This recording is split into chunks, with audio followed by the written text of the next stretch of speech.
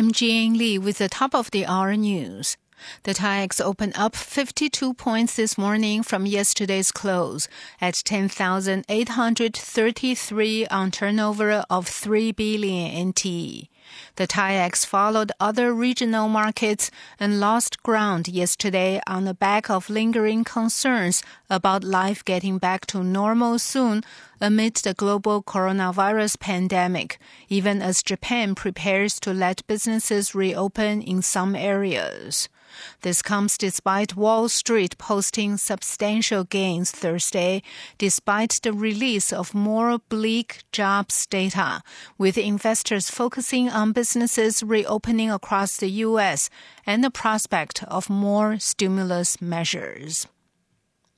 The Central Weather Bureau says the outer rim of Typhoon Vongfeng is expected to affect parts of the island this weekend, bringing showers or thunder showers to the south and east.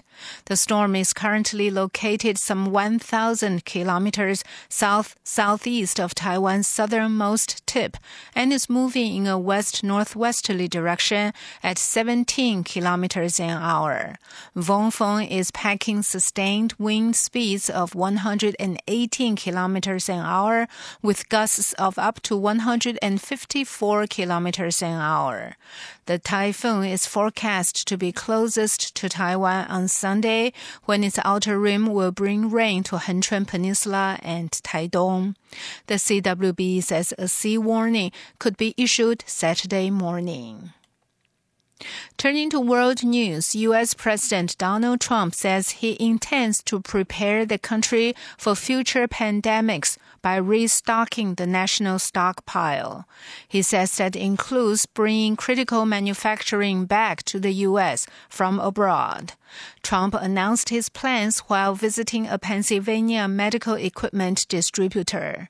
Trump said he wants to ensure that the next president doesn't inherit an empty stockpile and will build up a 3-month supply of items like ventilators and N95 masks. Trump has repeatedly complained about inheriting a depleted stockpile from the Obama administration. Yesterday, Senate Majority Leader Mitch McConnell was forced to walk back comments he made about the Obama administration not leaving behind a game plan for any future pandemics. The administration had, in fact, left behind a 69-page pandemic playbook. Trump is also trying to convince the public that it's time for states to begin to reopen even as the virus continues to spread. Trump's comments came the same day a whistleblower testified that the Trump administration had failed to properly prepare for the current pandemic. South Korean President Moon Jae-in has pledged to support teachers holding online courses for millions of students across the country. Bruce Harrison reports from Seoul. To mark Teachers' Day in South Korea, President Moon wrote on his social media the government will put more funding behind remote learning systems. His goal, he said, is to see that all schools here can offer online learning. South Korea is well known for being a tech-savvy, highly wired country with some of the best internet speeds in the world.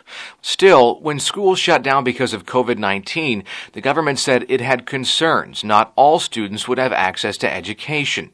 Some schools lacked the equipment, but more often the problem was poor students without a stable internet connection or proper device to watch courses online.